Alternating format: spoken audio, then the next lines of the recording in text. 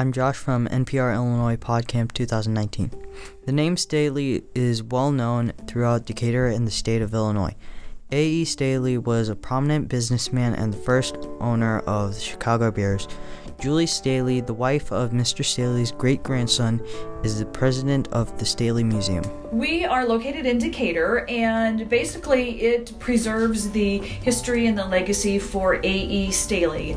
And he was the founder of the Staley Manufacturing Company. Kind of walks you through the history of not just how he built the company and what the company has become today, but about his personal life, because many people know about A.E. Staley working through the company, but a lot of people don't know about his personal life, what the family was like, and today there's a family legacy there.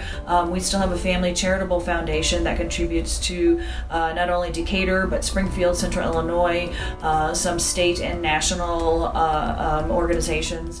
And we try to be part of the foundation of holding together charitable organizations that are serving the public over in Decatur and other areas. Some of the organizations helped by the foundation include the American Heart Association, the United Way, and the Ronald McDonald House.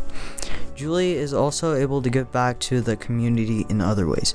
She was a television journalist for many years, which lends itself to serving as a spokesperson and MC for many events. And I really enjoy being able to use what I've been given, skills that I've learned, and be able to give it back to the community and help other people learn from that and grow from that, whether it's an individual or an organization or the community as a whole.